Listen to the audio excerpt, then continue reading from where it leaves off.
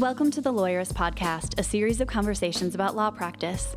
Each week, we talk with legal entrepreneurs and innovators about building a successful law practice in today's challenging and constantly changing legal market. And now, here are your hosts.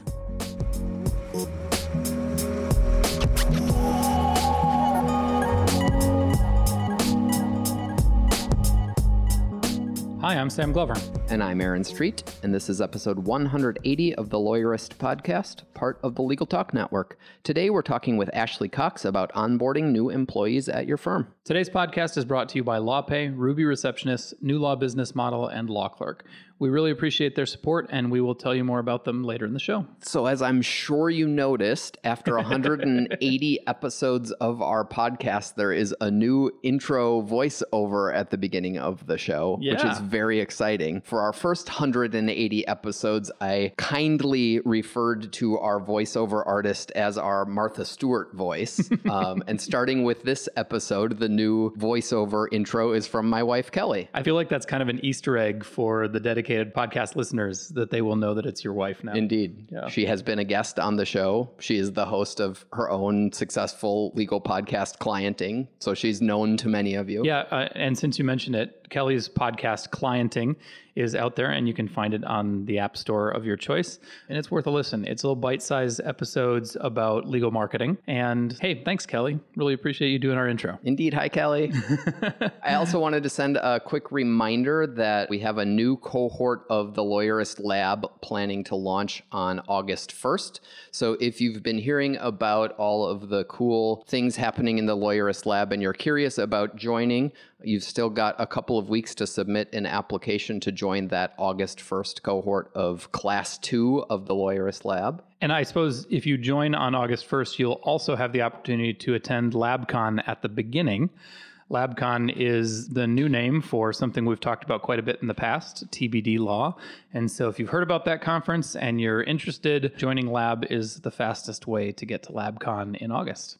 On this week's Lawyerist Lens video, I talked to a few lawyers at a conference about some of the biggest challenges they face in their firms. You can find Lawyerist Lens on YouTube, and when you find it, please subscribe. You'll help us out by helping others find the show. So now we've got a brief conversation with Kristen Tyler from Law Clerk, and then we'll jump into my conversation with Ashley. Hi, I'm Kristen Tyler.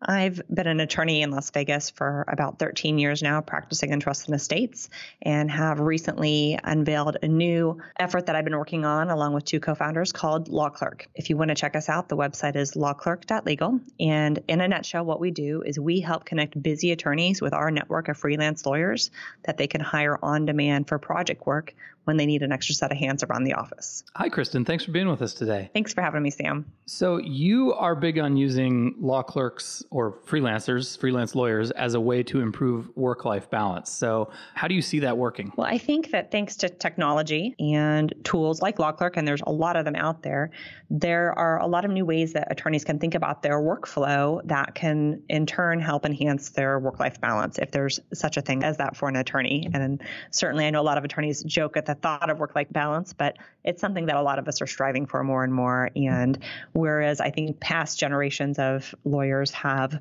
lived to work, and many of them would joke about someday dying at their desk, I think that different generations of lawyers want more than that, and they want to work to live, and they want more than what's happening just inside the office, especially on their weekends. And so there's a lot of tools and resources out there for attorneys to help find that. So we struggle with how to define work-life balance, because balance makes it sound like a teeter-totter where it's like 50-50 or something. But ours is, look, everybody gets to define it in their own way.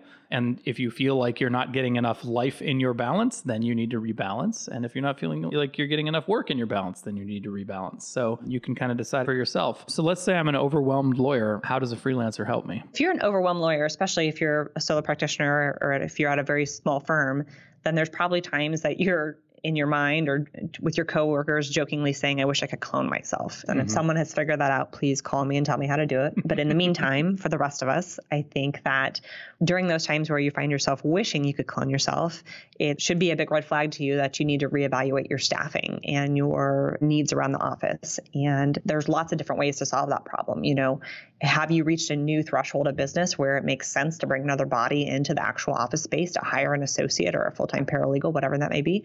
awesome. And that's, if you're feeling that level of overwhelmed all the time, maybe that's what you need. Maybe it's going to the local contract lawyer in your community that you sometimes associate with and hire to help you when you're feeling overwhelmed. And that's a great resource for a lot of attorneys too. But thankfully, like I said earlier, with technology and all of the resources we have today, there are a lot of other options, be it appearance counsel. There's a ton of companies out there that are offering attorneys to go to court for you if that's something you don't enjoy doing, or if it takes up too much of your time. Appearance counsel is a growing trend in this so-called spectrum of alternative legal services. That's a great resource for a lot of attorneys. And like I mentioned earlier, of course, with our company, being able to connect people with freelance lawyers all over the country is another way to expand their horizons, especially if maybe they haven't found a couple of other attorneys in their local area to hire as contract lawyers when they need help. So there's a lot of resources out there when people are feeling like, gosh, I wish I could clone myself. So how do you get somebody up to speed quickly, though, so that you're able to just absorb the expansion of your workload and not turn yourself into a manager and spend the same amount of time managing that you'd otherwise spend doing the work? That's a great question. And I've got a few tips and tricks to hopefully help people take that leap and give it a try. First off, I think that you need to really take the time at the forefront to set your expectations, to make it crystal clear what you're looking for, what you want the end result product to look like, and how they should get to that point. We've seen attorneys do that a lot of different ways. We've seen attorneys that like to take handwritten notes during client meetings, scan the notes in and send them to their freelance lawyer or their contract lawyer to help them understand exactly what they're looking for in the work. We've seen attorneys even do audio files. If you can talk faster than you can type, which I think most of us probably can, you could upload an audio file of the instructions to your freelancer. That's a big time saver. Oh, that's clever. Yeah, we've seen a lot of really interesting techniques like that. But communication is key, and you have to be realistic with yourself too. Like if you think that you're going to be able to hire a contract lawyer or a freelance lawyer and just say, hey, I need you to file a complaint against Acme Company and include these 3 causes of action and leave it at that, you're not going to get what you want back. You need to invest a little more time at the forefront to set them up for success, to reduce your management time and your review time at the end of the project. But there again, I think anyone who thinks they're going to hand something off to someone, especially the first time you work with them, and get it back without having to put your own touch on it, that's just not realistic. You have to expect to still do some work on the actual project yourself, but overall that time should be significantly less than what it would be if you did the actual work yourself. So real quick, it also works the other way too, right? If you feel like you're not getting enough work in your work-life balance, you can freelance yourself and plug yourself into a system like LawClerk. Absolutely. I talk to lawyers from all over the country, and a lot of them, when we're talking about the concept of LawClerk, they kind of whisper, well, what if I want to be a freelancer? And there's a lot of underemployed, underutilized legal talent across the entire country.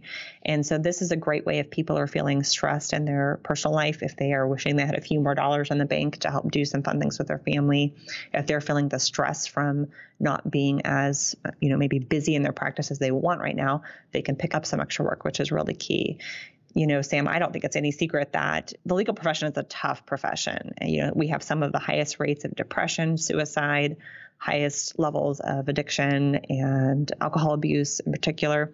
And a lot of that has to do with the stresses we feel as attorneys. And if giving people this idea, along with all of the others that are out there in this whole spectrum of alternative legal services, if we can help give people more tools that are easily accessible to help them either pick up more work when they're slow or help them manage and delegate out some work when they're super busy, is a win for the profession, in my opinion.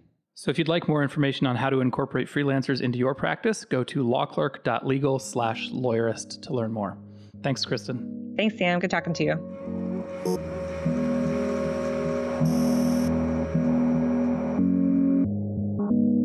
Hi, I'm Ashley Cox, the founder at Sprout HR, where I help you hire, train, and lead your happy and profitable team.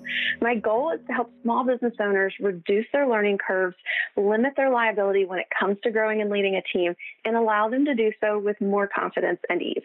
Hi, Ashley. Welcome back. And it's back because you and I talked at length about hiring in episode 158, and we kind of left it hanging, and we said we'd do a second episode, and so here we are to talk about onboarding. So welcome back. Thanks so much, Sam. It's a pleasure to be back, and I'm excited to continue our conversation. We had such great conversation last time about hiring your team, and this is the next logical step, and one I think that a lot of folks skip over or they don't do as thoroughly as they can, so I'm thrilled that we're able to talk about this today. But before we do, I thought I heard in there, when last we talked, you were building Sprout as a outsourced HR, and I think I heard that you're pivoting and changing a little bit where your focus is going to be. So take a minute to tell us what that's going to be. Absolutely. I'm really excited about this pivot that I'm taking in my business because I've been focusing on a lot of different things. But what really brings me a lot of joy and where I feel like I'm able to make the biggest impact is to help new and sometimes struggling leaders navigate the world of being in a leadership role. A lot of times small business owners start and they're the do-it-all person. And then as they start to transition into that leadership role or out of the day-to-day grind and into the CEO shoes, there's a lot of opportunity for getting things off track and losing momentum and expecting your team to know how to do more than they really do. And so I'm really excited to pivot into this world of really helping leaders become the most effective that they possibly can be, because I see too many small business owners struggle with this transition. And I feel like there's a huge opportunity here to help people do it more seamlessly and with more confidence and to really create more momentum instead of losing the momentum that they've gained. That feels really close to home to me because I know like a lot of solos in particular, as they make their first hire, and they make their first hire with the idea that, okay, this person will take a bunch of job duties that I don't want to do, and then I'll be able to focus on the stuff that I get to bill, $300 an hour for, and everything will be more profitable. And I think there isn't enough for me. I'm speaking really from experience here.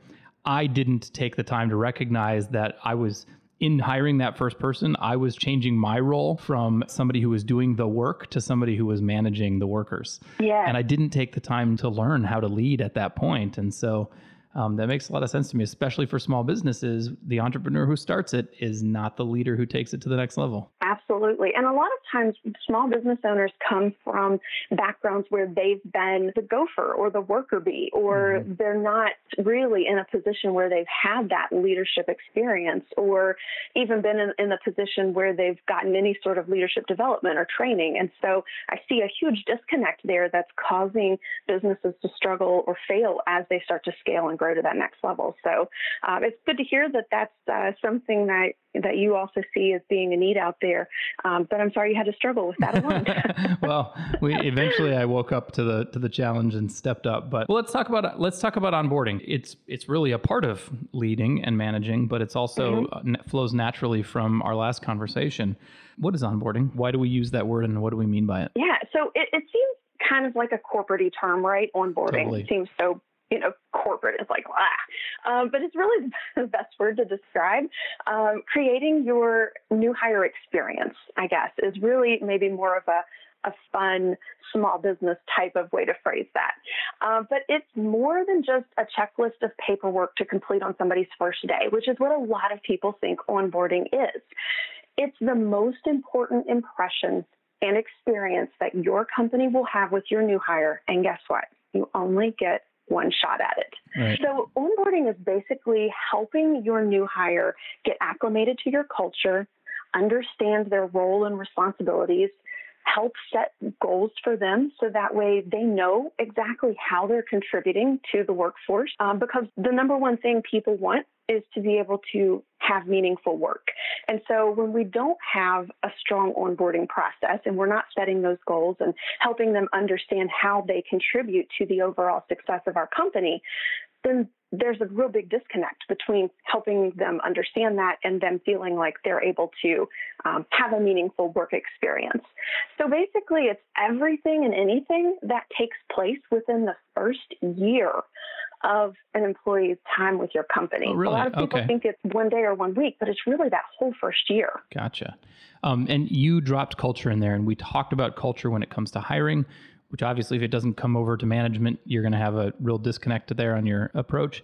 But if listeners are curious to hear more about culture, I really dug deep on it with Paul Spiegelman in podcast number 160. So that's another one to hit up, which was soon after Ashley's last appearance. So yeah. I'm going to send people over there so that we don't have to wade back into the culture issue. But onboarding is about a year long. And you talked about how important it is, and I think you've got some actual data on why it's so important. Yeah, the Department of Labor did a study in 2017 that said 69% of employees are more likely to stay with a company for more than 3 years after a great onboarding experience. Okay, I know that's a lot to take in, but the majority of people are going to stay around for 3 years or longer if they have a really great experience joining your company, meaning they're getting the proper training, they know and understand their roles and responsibilities, they're integrating with the culture. However, Gallup found that only 12% of employees strongly agree that their company does a great job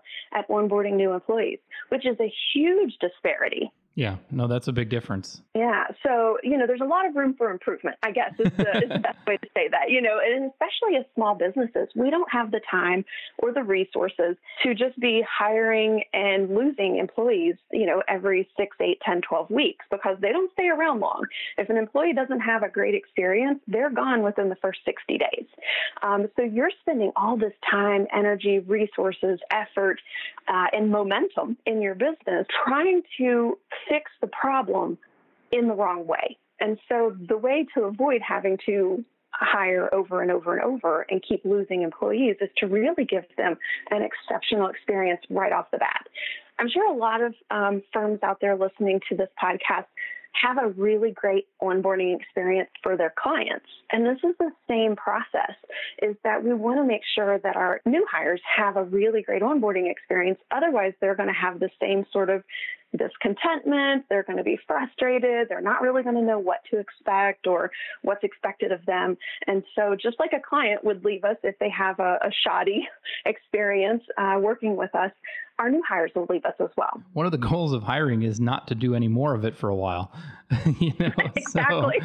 So bringing people on. It's a big process. Yeah. I mean, Lawyerist is 10 people, and every time somebody moves on and we turn somebody over, it's a disruption. We have to shuffle people around, figure out how to get work done, and then bring somebody on and get them up to speed. And I'd rather not do it. It's great to keep people in their role who are doing a good job at what they're doing. So that makes sense. Well, let's start talking about best practices. How do we start thinking about onboarding? Even similar to hiring, before we start doing it, we actually have to plan it out. So. Oh my gosh, yes. Everything that you are going to do when it comes to your new hires, you need to have a preparation and a plan for. I've worked in companies before who you would think kind of have their stuff together. And they will have times where a new hire comes in and nobody knew they were supposed to be there that day or knew that they were coming. And so that first impression probably tastes pretty bad in that new hire's mouth, right? So really having a plan and a preparation for their arrival is going to be key to making sure that you get started off on the right foot. It's that vague, it always feels so bad to walk into a place that you're supposed to be there, but you walk in and it's totally vague about where you're supposed to go or what you're supposed to do. Like we're doing summer camps for my kids, and every week it's a different onboarding experience, and I never know. You walk in and you're like, what am I supposed to be doing here? Yeah, that is the most awkward thing, and they're already nervous, right? You're already nervous coming to a new job. You don't know if you dress the right way. Maybe this culture is a little more casual and laid back and you came in a 3-piece suit. Maybe it's a little more dressed up and you thought it was, jeans and a polo shirt sort of advice. And, so having that pre-arrival plan as well and letting them know, hey, this is what you can expect on your first day. Please arrive at this time, go to this place, talk to this person. Or if it's a virtual team member, we'll be having a live Zoom call at 8 a.m. So that way we can, get the day kicked off together. But just really setting the day for them and making sure that they know what's coming up and what to expect, and that anybody who is a part of their new hire onboarding experience that first day also knows. Working with remote people is becoming more and more common, and we do it. And I'm wondering it seems like onboarding, and especially that first day experience for a remote worker, is extra challenging. What are some things that you can do to I mean, I've interrupted you in the middle of, actually planning the first day for a person who's going to be in the office. But as we talk about that, let's talk about remote workers too. That's becoming more and more common, even among lawyers. Absolutely. Well, it can be a really big challenge because a lot of people think that it needs to be a completely different process, but we just have to tweak the process just a little bit to make it work for our remote workers. So where you might come in and have the employee meet with you first thing in the morning in person in your office, if you have an on-site team member, just translate that over to, let's do a virtual video call. Let's get on Zoom. Let's go through the same things that we might go through if we were sitting down with them in person, but instead of doing it on the phone or just doing it by email, let's actually get FaceTime with them. The more FaceTime you can get with your new hires that are virtual, the more you'll be able to create that connection right off the bat, and the more that they'll feel like they're really a part of your company and not just some random person floating out on the internet that everybody forgets about every now and then. Mm-hmm. So really just kind of translating that, sending them the pre-onboarding plan and just saying, hey, on day one, here's what you can expect. We're going to hop on Zoom.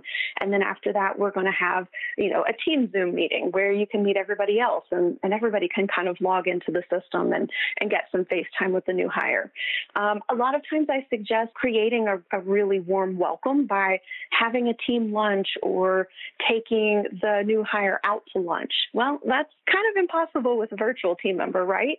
So maybe it's sending them a gift card to take themselves out to lunch. Like, hey, take yourself out to lunch. We'd love to treat you today on us. And then after lunch, we're going to continue with X, Y, and Z. So they'll still kind of get that same experience, but they won't feel completely disconnected because they didn't get that FaceTime they so need. This is kind of cheesy, but also probably kind of awesome. I've seen companies that on the first day, they have all the staff turn out and have a cheering line as the new employees walk into the office for their first day. It's a little harder to do that on Zoom, but not impossible to have let's everybody come welcome the new employees. It's kind of cheesy, but it's a lot better than walking into an office and feeling like you're interrupting people who have their heads down in their computers. But absolutely.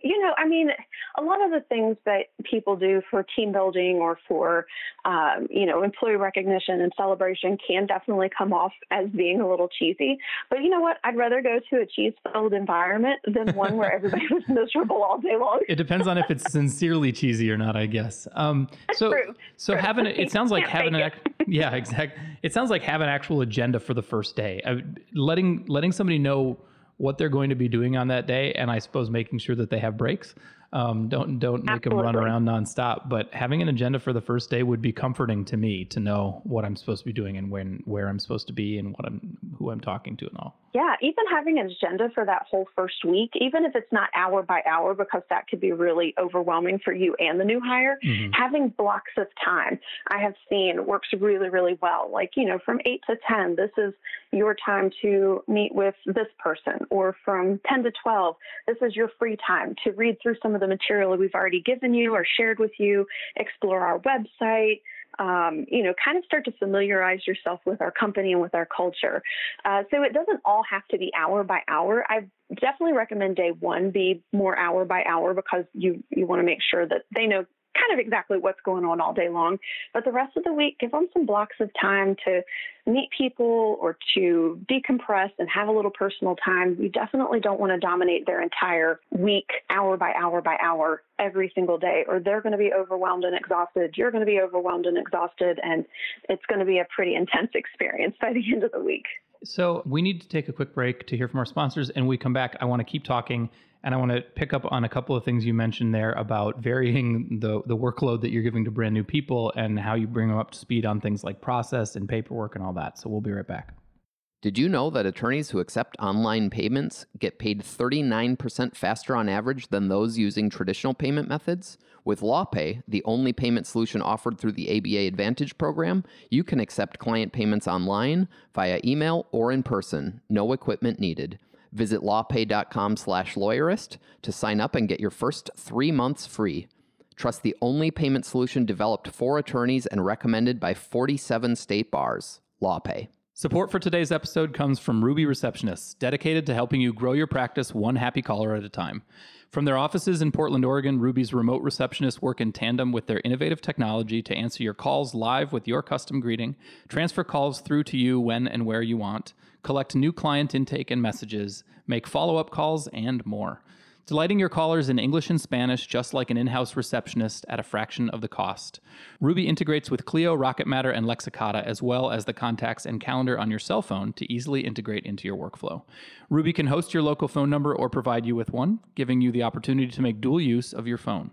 Call clients using your office or personal number as you please via the Ruby mobile app. For over 15 years, thousands of attorneys have been turning rings into relationships with Ruby Receptionists. To learn more, call 844-715-7829 or visit callruby.com/lawyerist2018. Alexis Neely has been training lawyers on the new law business model she created to build her $1 million law practice for more than 10 years.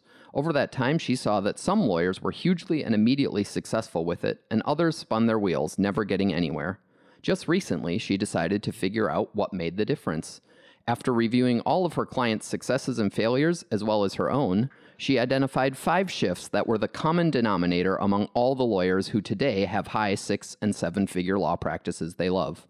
To learn what she discovered and apply it to your life and law practice, go to newlawbusinessmodel.com/lawyerist. Hey, one more thing before we get back to the conversation. If you haven't already taken the Small Firm Scorecard and you are a solo or small firm lawyer, do it now at go.lawyerist.com/scorecard. Look, you listen to this podcast, so you must know the practice of law is changing in important ways, and sooner or later you are going to feel the effects of those changes in your practice if you aren't feeling them already. So, what's your plan? If you are like most of the lawyers we've met over the years, even if you understand the trends shaping the past, present, and future of law practice, you probably don't have a plan. You may not even be sure where to start. So that's why we put together the Small Firm Scorecard, to help lawyers understand what they need to do to position their firm to be successful in the future. It's a free self-assessment. 50 questions for small firms, 40 for solos. The questions cover your goals, strategy, systems, marketing, client service model, finances, and people and staffing. It only takes about 10 minutes, and at the end, you'll know exactly what you need to work on based on your own assessment of how you're doing on each item. Like I said, it's free, it takes about 10 minutes, and you'll end up with a to-do list to prepare your firm for the future.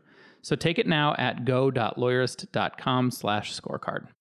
Okay, we're back. So, Ashley, I heard you sort of allude to a few things in there, but sprinkling in the mundane stuff, which may or may not be important. But so if you're really process-oriented company, how do you avoid having that first person like show up, do some paperwork, and then bury themselves in procedures manuals for a week?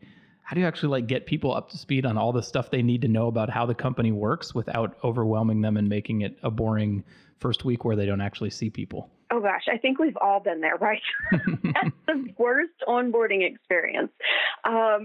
So you definitely want to take a look at what do they need to learn immediately versus what's more long-term. Because what I've seen in the past is that a lot of times small business owners have a hard time differentiating between what's important and critical now and just trying to overload their employees with every single thing they've ever known or learned or created about their business.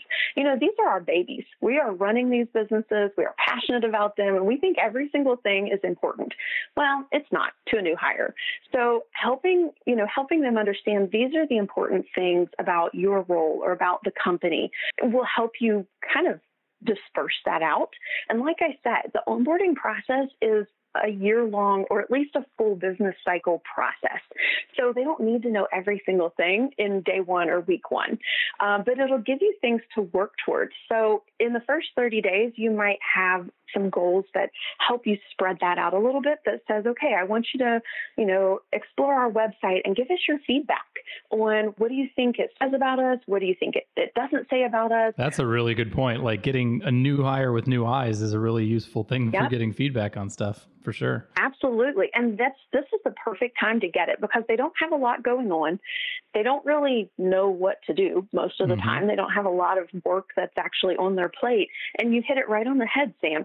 They've got the freshest eyes out of anyone in the company, and they will be able to pull out those opportunities for us to be even better in those first 30 days. So setting that expectation to say, hey, we want you to observe, to watch, to listen, to take notes, and to openly share your feedback with us. Now, having said that, you got to be open to hearing the feedback. Right. And they might be a little bit nervous about being critical at that point. Exactly.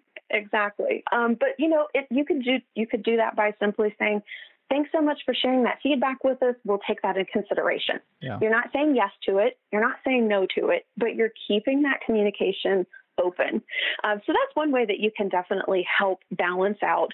Read this operations manual that's 68 pages long and boring as the day is long, and doing something that's going to help them feel immediately productive and valuable and like they're a contributing member of the team right away. Well, that's the thing. Like I don't start a new job thinking I can't wait to fill out my paperwork and read procedures manuals. I start a new job because I'm excited about the job I'm going to be doing. And so, I'm thinking about it might make sense to make sure that each day or for the first week or for the first month, like you have sort of an escalating scale of tasks that, anybody can do whether or not they really know the procedures manual. And it'll feel useful and productive. And maybe it's just tailing people to meetings and riding along shotgun while somebody's working on a project. But maybe there's actual productive stuff that you can ask people to do that they don't need to have consumed your entire procedures manual and memorized everything. Absolutely.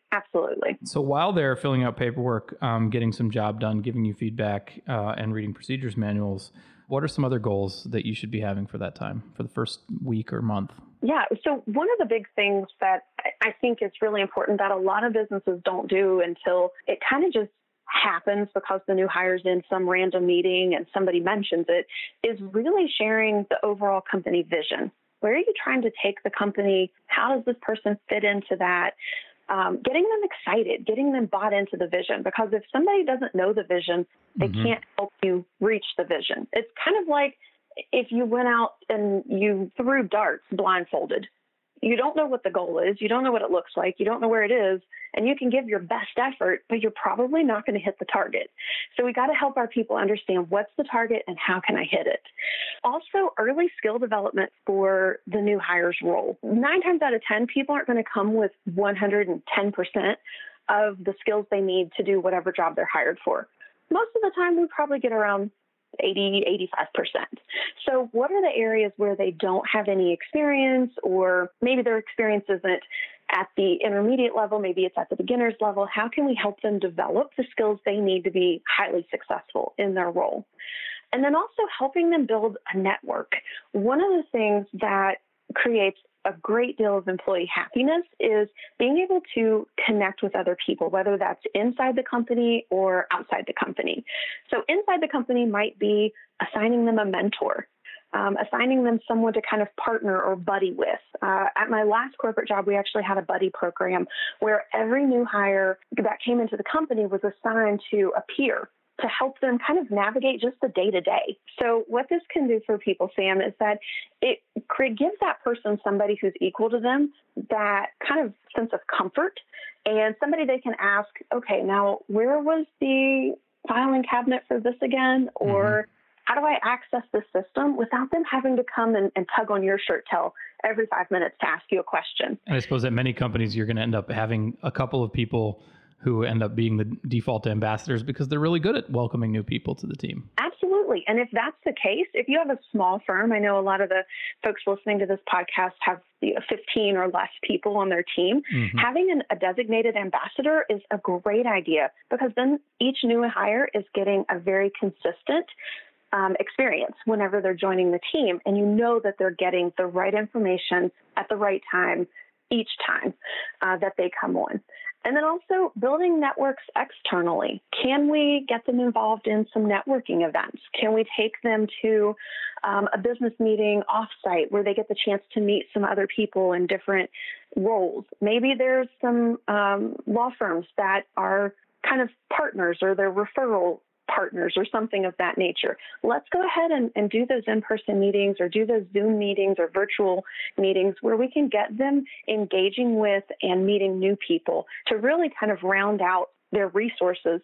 So that way they don't have to just rely on one person all the time, but they can start to feel connected to other people and have opportunities to reach out. So we've talked about sort of the first day and the first week in some detail, but how do you set, you at the outset, you said that onboarding is a year-long process. So let's back it up a little bit. And so how are you setting up for the year, and what sorts of things should you be doing to continue onboarding going forward? Yeah, I love talking about this because it's really, a lot of times people just stop after the first week. Right. And onboarding is such a more long, drawn-out process because they're not going to see every single thing that you're doing in your business until you've finished a full year or a full business cycle. So setting 30, 60, and 90-day goals is a great way to make sure that they've got those first 3 months started off really, really strong. Now, you wouldn't want to set 30-day goals for every employee all the time in your company. Everybody would be exhausted, worn out by the continuous goal setting cycle. Right. But having that new hire with those 30-day goals where it's basic things. You've read through the procedures manual, you've met the main players in the company or, main vendors or partners or clients that you're going to be working with. You understand how to access and get into the systems that we use. Then those 60-day goals should be a little bit more of a stretch. Now they should start really learning some of those things that are in their job description that they're going to be doing on a daily, weekly, monthly basis.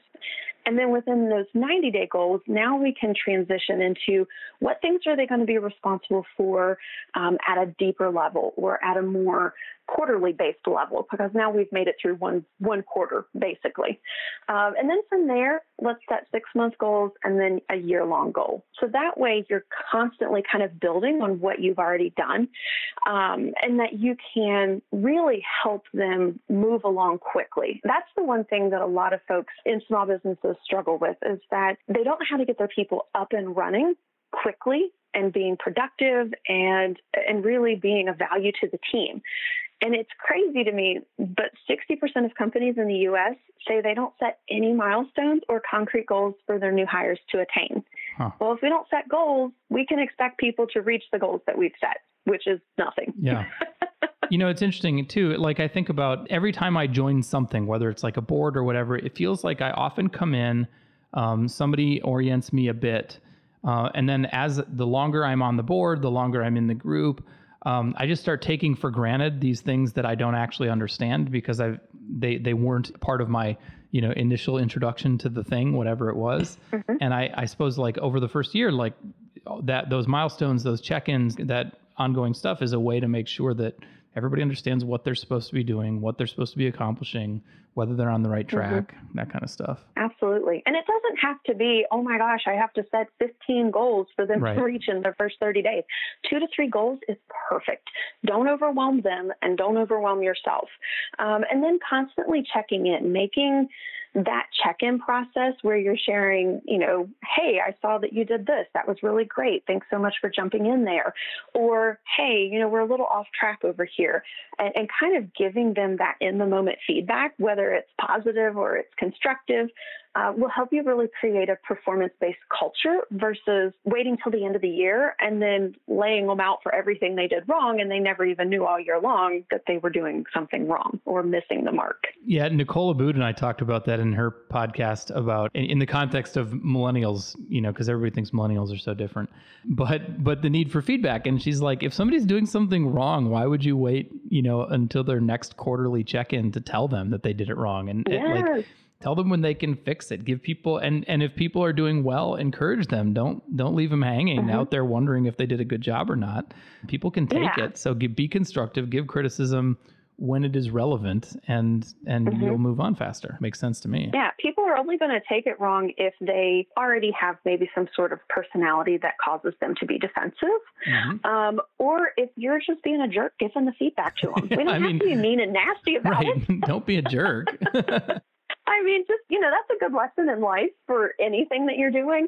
But if I came up to you, Sam, and I was like, well, this report was really awful. You did a horrible job. I can't even believe that this is the type of work that you would give me. How are you going to feel? Like crap, right?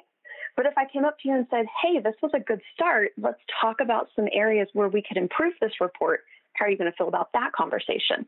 Now we're working together as partners. Yeah, at Lawyerist, we have, we kind of have teams. And so like one of the tricks that we use to try and keep the focus on the work, not the person, is we use the Agile retrospective framework, which is 3 questions that you periodically ask, and we do it weekly. What's gone well with this project or case or whatever it is that you're working on? What's gone well that we should keep doing? What went poorly that we should stop doing? And what are some things we should try next time? And that framework, I feel like, helps keep the conversation about the thing, not the people, because it is pretty rare that I ever want to wag my finger at somebody and say, you are bad at your job and you're doing things poorly. Like sometimes you screwed up. Sometimes I screw up. Like that happens. But usually we try to frame it as what happened in our system that we were able to make this mistake and how can we fix it so it doesn't happen next time? Because the problem happened. We can't fix that. And I find that those retrospective questions help keep us focused on that. At least I hope so. Absolutely. Yeah, I love that approach. I think that's a really great approach. It's one that I've used in my professional career as well, whether it's somebody giving a presentation and you're giving them feedback on it. Okay, what'd you do well? What didn't you do well? What are we going to do different next time? Or it's a project that they've worked on, or it's a conversation they had with a team member.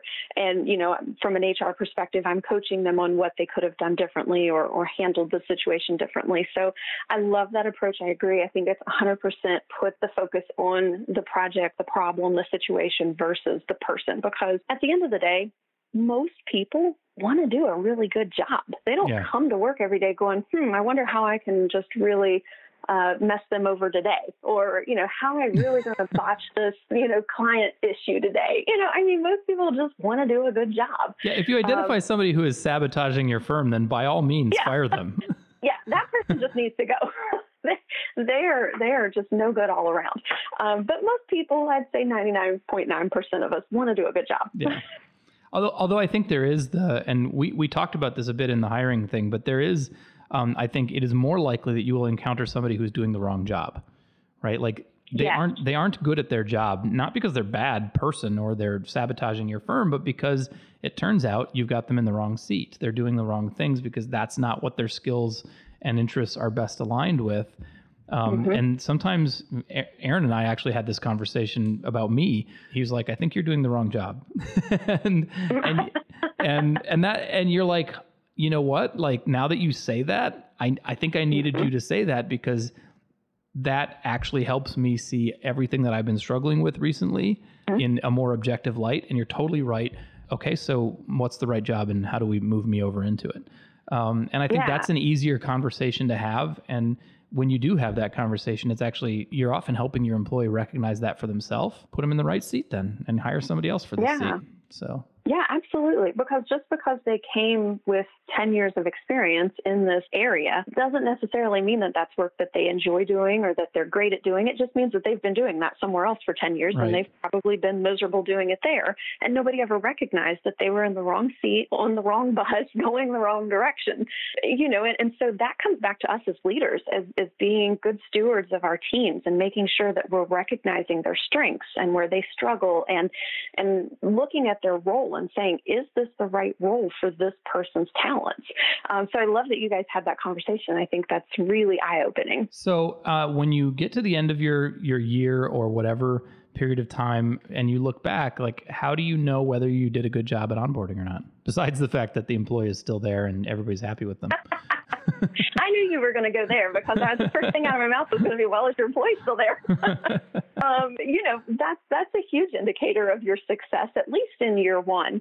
Some other indicators are, how have they met their goals and their milestones along the way? Are they doing the job as it's lined out in the job description? Yeah. To a T. So basically, by the end of year one, they should really know their job. If you're into a position and you're a year, 2, 3 years in, and you still don't know your job, then your company's onboarding and training plan is not working. So they should know their job by the end of that year. Maybe there's some things that they're still going to have questions about. Maybe it's a report that only happens once a year or something that they only do twice a year. I mean, it takes repetition, right? But all of those monthly things, weekly things, daily things, they should have those nailed down and they should be moving along. You should be able to set bigger goals for them so that way they can achieve, more sales, more client connections, attend more networking events, create efficiencies or streamline processes. So we shouldn't just be learning the basic things at that point. We should start to then take those things to the next level. And your team should be operating like a well-oiled machine together. Everybody knows their role. They know where this new person fits. They're a productive member of your team. And so a lot of that's really just going to be based on what are your what is your vision? What are your goals? And where are you trying to go next? And whether or not you hired the right person for that role. Something just clicked for me, which is that, everybody wants to make more money over time, but that's premised on the idea that you become more valuable to the company over time. Yeah. Which needs to be founded on some very clear shared understandings of here's how you become more valuable to the company over time. Learn these things, hit these goals, meet these milestones, finish these projects, get this stuff automated so we don't have to, you don't have to spend your time doing it anymore. That's how you become more valuable over time. Yeah. And being able to verbalize that and being able to track your progress. And whether you as the leader track that progress with your team or that's one of their weekly reports that they track and send to you, there should be some sort of metric that you have that can show you their progress. Because if we're not measuring things, we don't know whether or not we're successful, right? And so part of that, ongoing development and support has to be not only setting those goals and those milestones and helping them understand this is what you need to do to get to the next level, whether that's monetary level or it's a bonus or it's a promotion or whatever, but it's also now let's make sure that we're tracking your progress to make sure you're getting there. And if they're not getting there, how do we help them get there? Is there a skill that they're lacking? Is there some additional training or development that they might need? And that could be sending them to a seminar at, a local small business development center or, one of the national training seminar things that are always, I don't know about you guys, maybe it's just because I'm in HR, I get like 1,000 of them a week. We get fewer and in law, seminar. But there are plenty of opportunities to build skills. Absolutely. And so those are the things that we need to be looking out for as leaders, that we can say, I want to invest in you as long as you want to invest in you, right? We've got to both be committed to that person's investment in themselves. So thank you so much for being with us today and talking about onboarding. This was cool. And I hope our listeners are able to improve their own onboarding processes over time. And you can find more about Ashley at sprouthr.co, right? That's right. I'm over there hanging out, writing blogs all the time and sharing all kinds of tips and information. But I'm going to leave you with one last thing. Cool. Companies with a standard onboarding process experience 54% greater new hire productivity and 50% greater new hire retention. So if you're still on the fence about onboarding, I encourage you to take a look at how you can create at least a 90-day experience. If you can't get to the full year yet, at least create a 90-day experience, because you will see so much more production and you'll keep those great employees longer. Fantastic. Thanks so much, Ashley. Thanks so much again, Sam.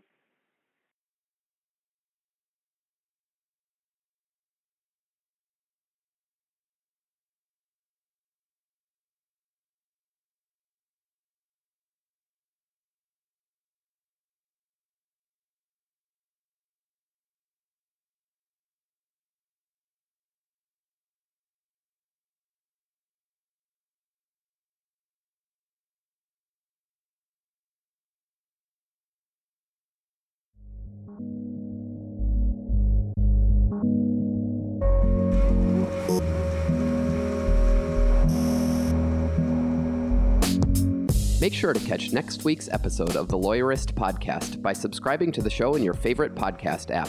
And please leave a rating to help other people find our show. You can find the notes for today's episode on lawyerist.com/podcast. The Lawyerist Podcast is produced with help from Lindsay Calhoun and edited by Paul Fisher. The views expressed by the participants are their own and are not endorsed by Legal Talk Network. Nothing said in this podcast is legal advice for you.